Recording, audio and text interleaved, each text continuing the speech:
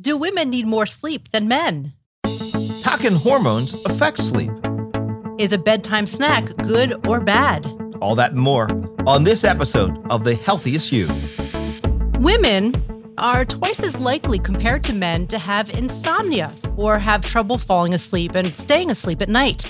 That's why a solid bedtime routine is important. Now, Mike, in our business, bedtime is what it is. You get as many hours as you possibly can. While you're at work. While you're at work. And so my bedtime routine typically is I go to bed whenever my kids do, which is anywhere between like 9 and 10. And then I get up in the morning, depending on what I have to get accomplished. I don't know about you, but I notice like a certain amount of time, if I get past like 9 o'clock, I'm up till 11. Yes. But if I go to sleep at 9, I wake up around 3 or 4. Yep. So I have to figure out, I kind of have to jog that in there.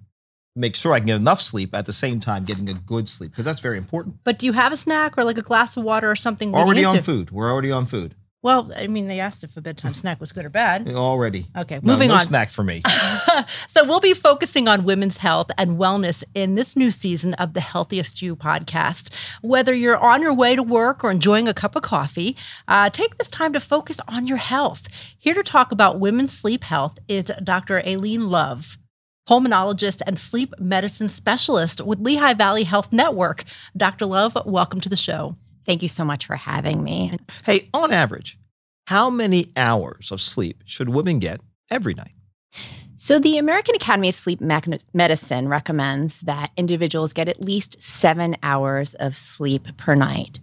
Typically, people want to aim somewhere between 7 and 9 hours of sleep. Now, if you're getting non-restorative sleep, having episodes where, for instance, you're pulling all-nighters, whether you work in medicine or you work in radio, then in those circumstances, you may need to get more sleep than 7 to 9 on those occasions. But 7 to 9 is a goal to strive for on a daily basis. Do women need more sleep than men, and how much? So women do sleep a little bit longer than men do. There have been data demonstrating, for instance, in a study looking at over 50,000 people, that women slept on average 11 minutes longer. But the question really is, why are women needing more sleep? And that really has to do with the types of lives that women live. Their sleep can often be more fragmented because they are caregivers for children. And as we get older, parents. And we also struggle between balancing the paid work we do at our day jobs and the unpaid work that we do when we're at home with our families. And why is sleep essential for a woman's health? So I think it's important to think of sleep as being essential for everybody's health. But particularly for women, we know that we are in increased risk for having depression as anxiety, as you noted earlier on the show. We also know that sleep deprivation can be associated with increased risk for motor vehicle accidents, poor daytime performance, and also cardiovascular disease. There's a growing body of research looking at the glymphatic system, which is basically the circulating cerebral spinal fluid. I think of it as the street cleaning system of our brain. And when we get enough sleep, it helps to kind of usher up all these harmful proteins and get them out of the cerebral spinal fluid. When we don't get enough sleep, those harmful proteins can potentially build up and over the long run may be associated with some cognitive issues down the road. And so sleep is really imperative, not just for how we feel today or tomorrow, but how we may be feeling 10 or 15 years from now. Wow. What are some ways women can improve their sleep? So I think the essential part of getting a good night's sleep is in part having a good bedtime routine. So you want to really try to aim to go to bed and wake up at the same time every day, which can certainly be a challenge when you're juggling a job and a family, but it's certainly something to strive for. Regular exercise is really key to getting a good night's sleep. There's data that shows having 30 minutes of high-intensity exercise 3 times a week can really make a difference in terms of offering neuroprotection.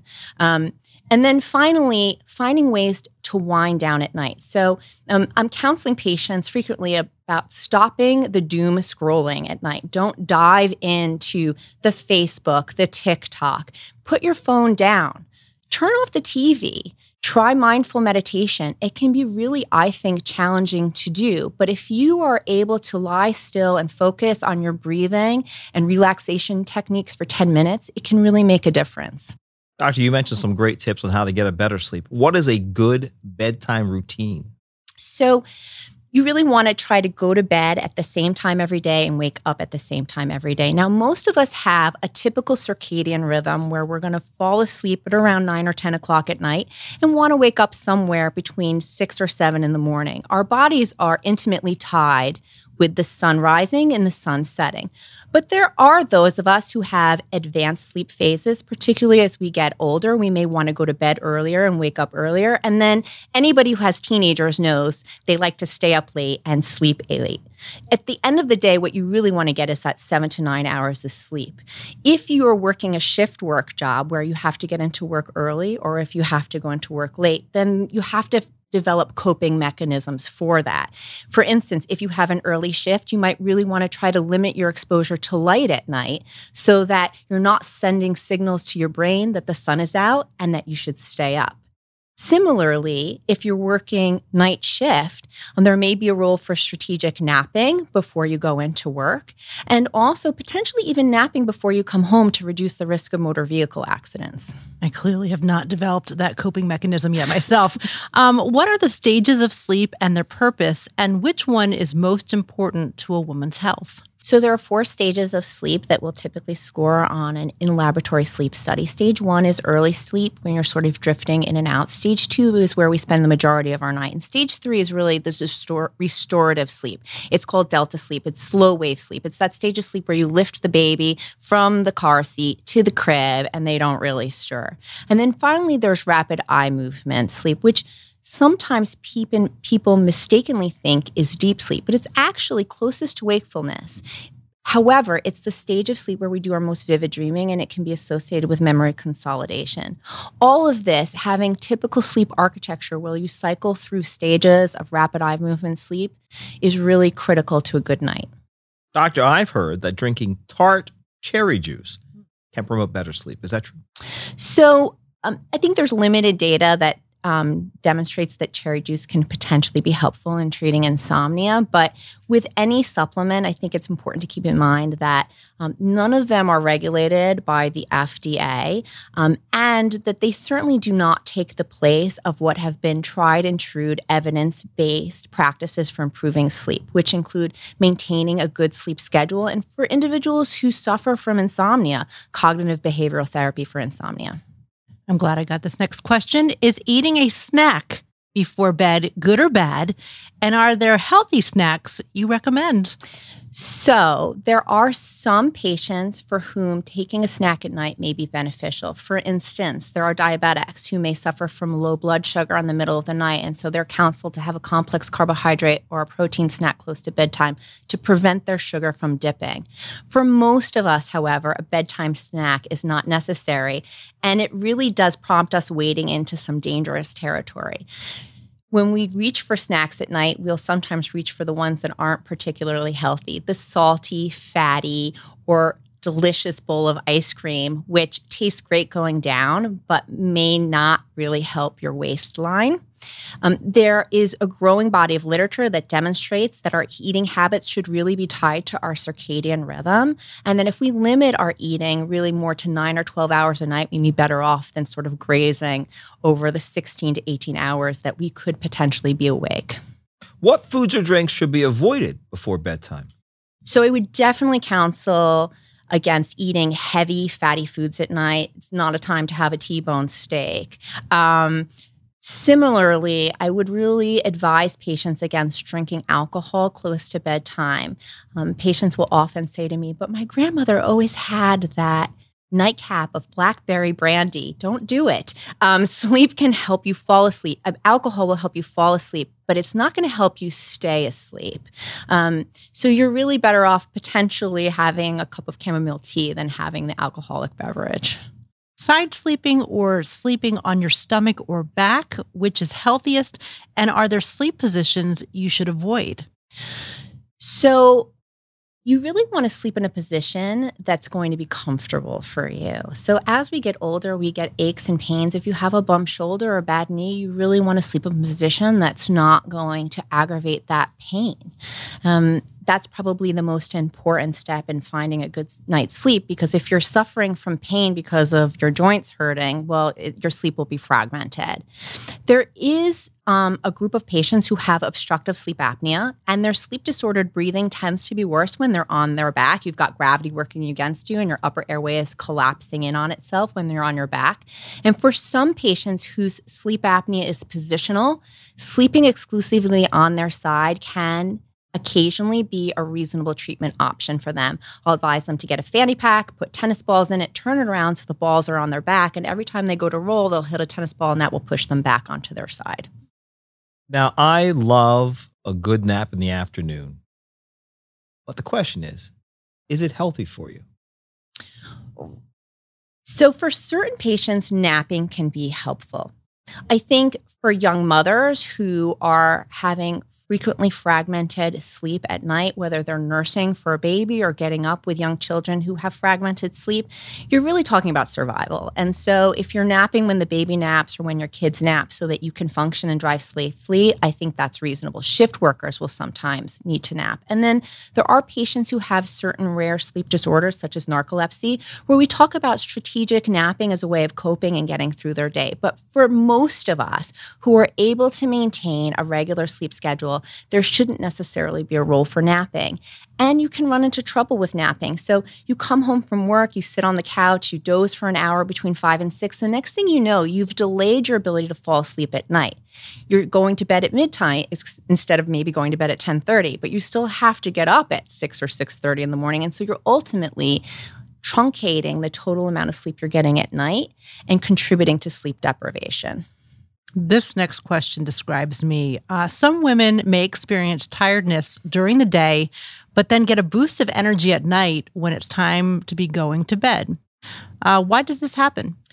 So it's very natural for all of us to feel a dip in the midday. Part of it has to do with the fact that there's a drop in the circadian rhythm and there's a rise in our homeostatic drive for sleep, which is basically our internal clock saying, please go to bed. And it just keeps ticking upward as the day marches on.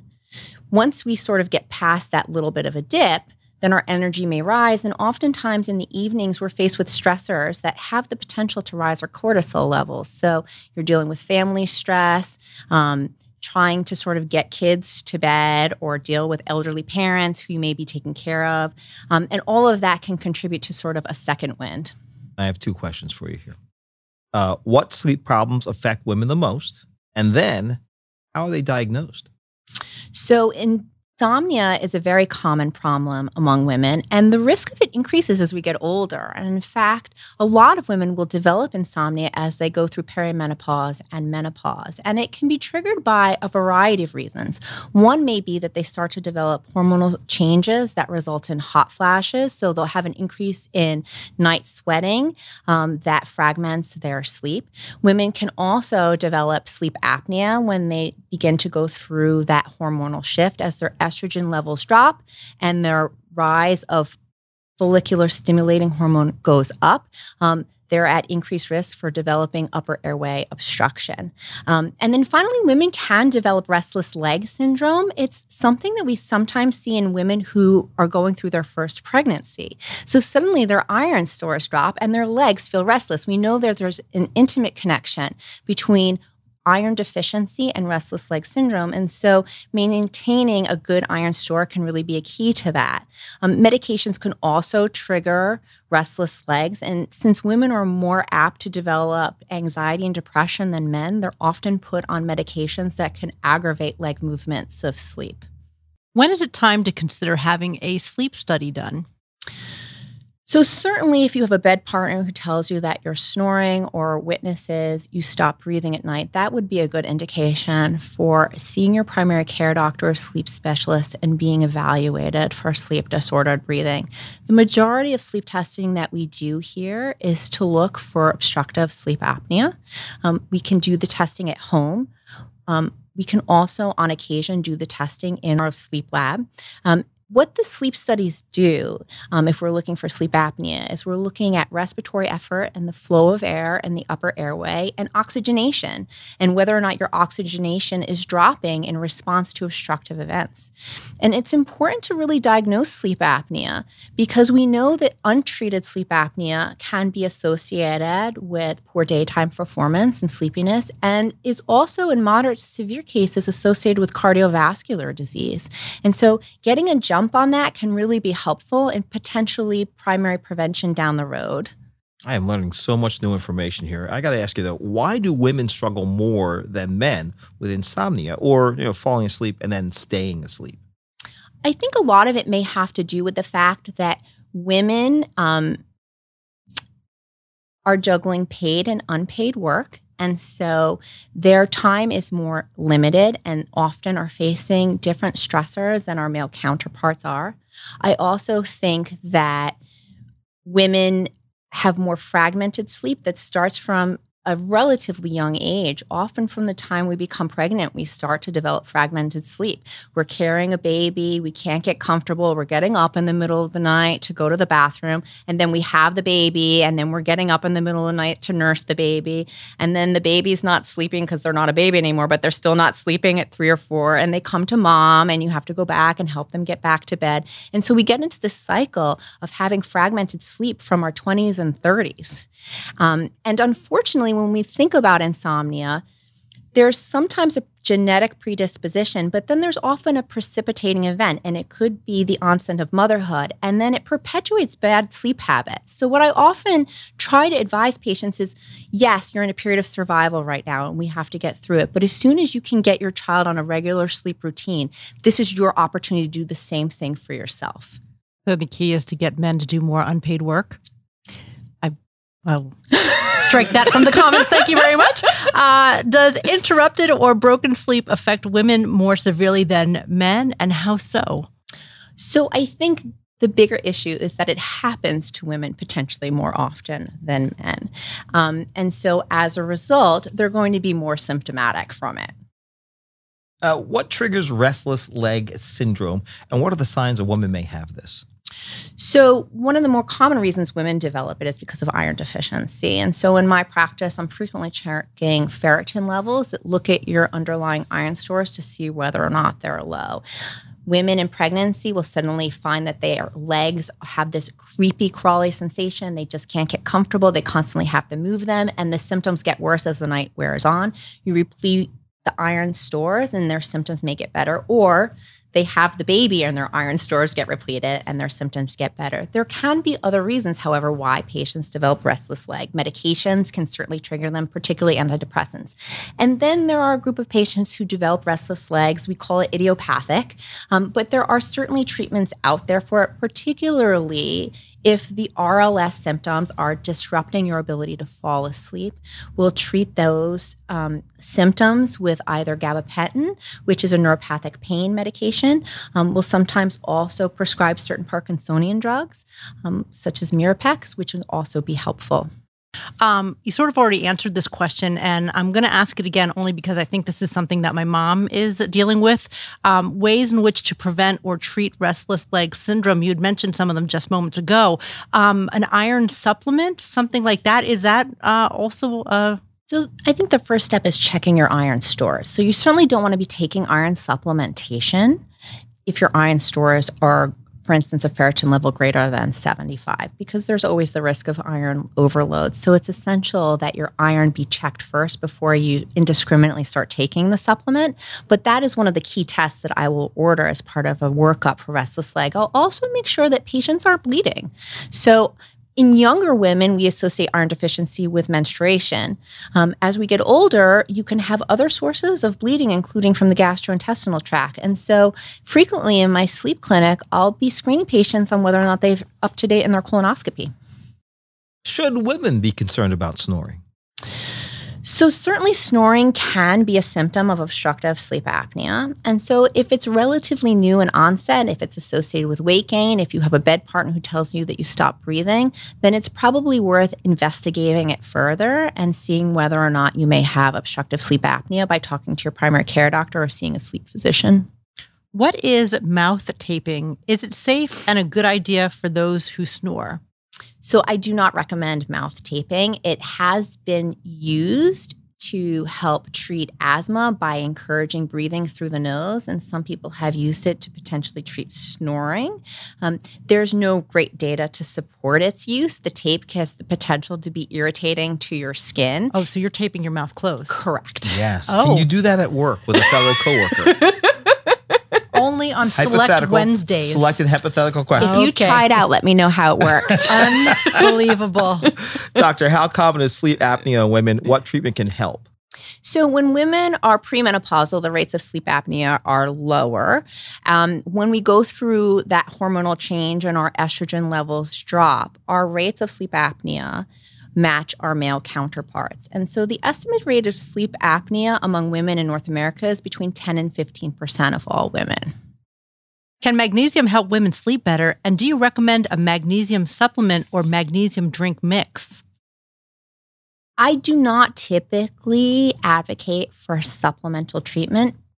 There's not great data that supports their use. There are small studies looking at these supplements, and I always keep in mind that these supplements are not regulated by the FDA.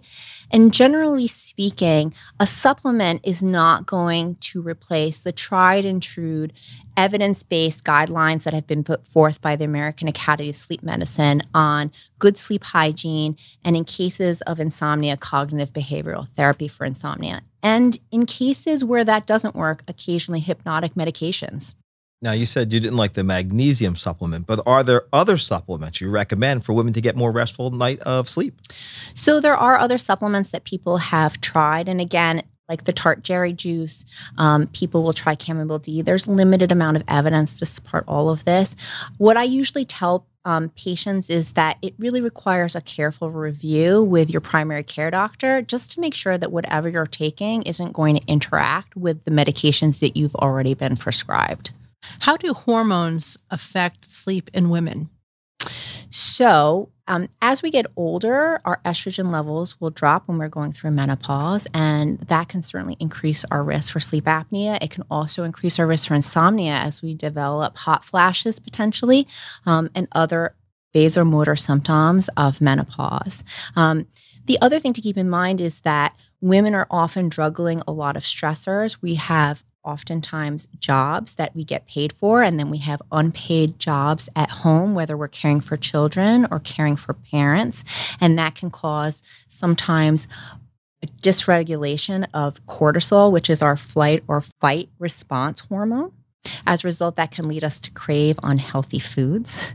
And those cravings for unhealthy foods can lead us to reach for those bed-night snacks that aren't necessarily healthy.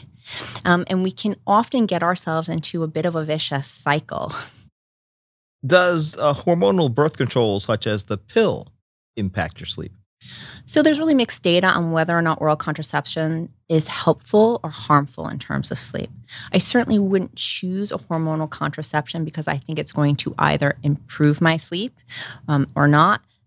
The choice of birth control that you use as a woman should be determined based on a conversation with your doctor and your partner. Women go through so many changes throughout their lifetime, from menstruation to pregnancy to menopause and beyond. How does sleep change throughout a woman's life? And are there tips to adapt to each new phase of life and the sleep challenges that may come with them? So I think one of the biggest challenges to sleep for women is when they have their first baby. It's probably one of the biggest traumas that women go through in life. And there's extreme sleep fragmentation that can come from that, and the stresses of trying to nurse and feed your baby. And children, first 6 weeks, don't even have a circadian rhythm that they follow. Their sleep is utterly erratic. And so during those first few years when you're caring for young children, you really want to focus on trying to get sleep when you can. And when you can get your child on a more regular sleep routine, try to get yourself on that regular sleep routine as well, so that the erratic sleep that you may be experiencing early on in motherhood doesn't carry through when your child is 6, 7, 8 years old.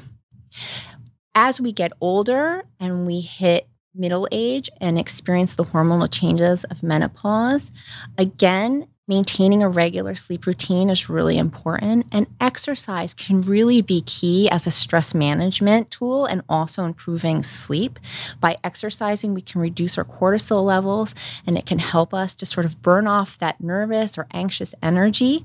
I talk to a lot of patients at their change of life about making worry lists. So if you have racing thoughts at night because you have so much on your plate, write down everything.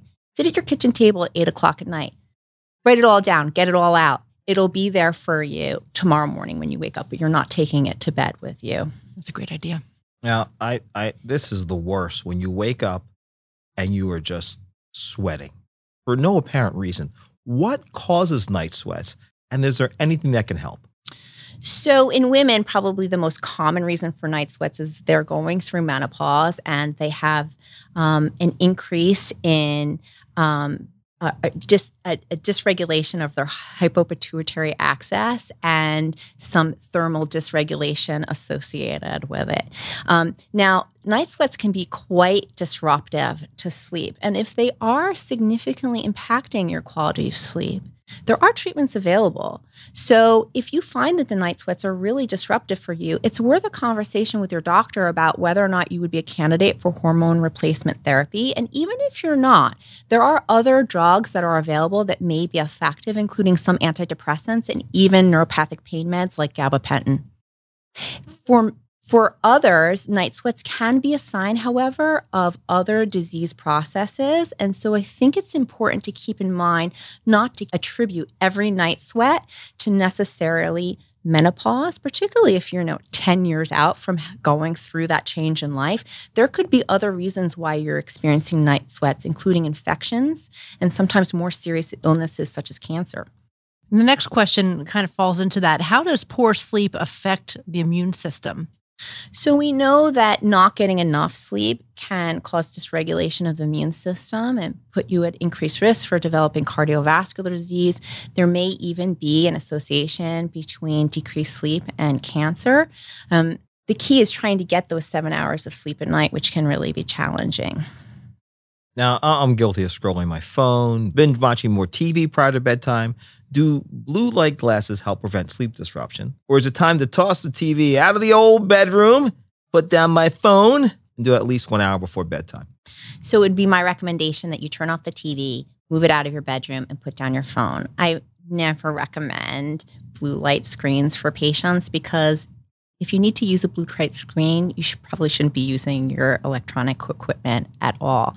And I think that a lot of the social media that we use can really, and the light that it's emitting can really be disruptive to our ability to relax, clear out our minds, and try to go to sleep. The only time I will recommend that patients consider using their phone is if they're going to be using it for a mindful meditation app. Can sleep habits or lack of sleep affect a woman's weight? So yes, we know that if you're not getting enough sleep, you can sometimes have a rise in some of our stress hormones, and then that leads us to binge eating or craving unhealthy foods. And as a result, we reach for those unhealthy snacks, and that's not good for our waistline. So it's certainly there's a growing body of research that suggests that timing what we eat and plays an important role in terms of maintaining a healthy weight. Doctor, I'm sure you've done this. Being a doctor, you've probably pulled all-nighters at one point or another. I think everyone I know has pulled an all-nighter. Or some are just natural night owls. What happens to your body or brain after staying up all night? So I think that there are two separate questions here. The first is what happens if you have to do the all-night shift or you spend 30 hours up because your kid's sick and you just can't get any rest. In those circumstances, you'll eventually crash and fall asleep, and that is normal. You'll likely have a rebound of rapid eye movement sleep, and that is normal. Generally, when people are up for 24 hours, they'll recognize that their ability to function, their reactivity time is diminished, and that is normal. That is not the time to get behind the wheel of a car. and drive, it's probably best to just try to get some sleep. You could probably fall asleep with the sun shining out because your homeostatic drive for sleep is so strong at that point in time. There are some people, however, who by nature are what we call night owls. The official term in sleep medicine is delayed sleep phase syndrome. And there's nothing wrong with that. There's this sort of natural curve of where people shake out. Most of us want to go to bed at 10 and wake up at 7, but there are those who are early birds and those who are night owls. The only time being a night owl becomes an issue is if it doesn't jive with what your day job is. So if you're a night owl, but you have to get to class at 7 or 8 a.m., or you have to be at work at 7 or 8 a.m., that's when you're going to run into problems. Is a regularly late bedtime harmful to a woman's health? So I think the problem with a late bedtime is that the wake time doesn't shift accordingly. So we stay up late because we have to get the kids' lunch ready, because we have to prepare for that meeting tomorrow, because we just feel like we need a little time for ourselves. And the only time to do it is between 11 and midnight because everybody wants something from us before that. But we still have to get up at 6 a.m. to get everybody ready for school and for work. And as a result, we're truncating our total sleep time. So you're probably better off trying to go to bed a little earlier and get at least that 7 hours of sleep a night. Now, you're saying earlier, 7 hours of sleep, but when is the best time for women to go to bed for optimal rest? So for most of us, our circadian rhythm wants us to go to bed between 10 o'clock in the morning, at night, and then wake up around 6 or 7 in the morning. But there's going to be natural variation, and there will be some who like to go to bed a little bit earlier, and there's some who go to bed a little bit later. I think it also is going to be dependent on what your job is as well. So for most of us, the sleep schedule that I laid out, 10 to 7 is probably going to work. But for some of us, a little earlier, a little later, okay, as long as you're getting those 7 hours. What are your best tips to get quality sleep and have sweet dreams instead of nightmares? So I think A, having a regular sleep schedule is really important. B, exercising, really important. Get 30 minutes, 3 days a week of high intensity exercise if you can. If you can't do that, then find other ways to incorporate walking into your daytime routine. Park far away from where your office is so you get a 10-minute walk in and out. Go for a walk with your family now that the weather is getting warmer after work, or take the dog for a walk if you have a pet at home. And then finally, stress management is going to be really important in terms of getting a good night's sleep. So making worry lists of the things that are on your mind so that you'll leave them there on the table. You're not going to take them to the bedroom with you. And then finally, I think finding ways to relax your mind, whether it's a hobby, crochet, jigsaw puzzles, turning off the phone, turning off the social media, and finding activities that don't involve blue light that can be relaxing for you. Mindful meditation can really also be helpful. I've done it with my own daughter, and it's remarkable how kids are really able to be in the moment, and it's contagious. Do the activities with your children if they're open to it. Treat it as a family activity if it helps everybody get a better night's sleep.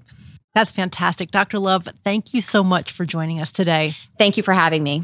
To schedule a sleep study, visit lvhn.org/sleep study or learn about more services offered at Lehigh Valley Health Network at lvhn.org/pulmonology. Remember to subscribe or follow The Healthiest You wherever you get your podcasts so you never miss an episode. And remember, be safe, be smart, be the healthiest you.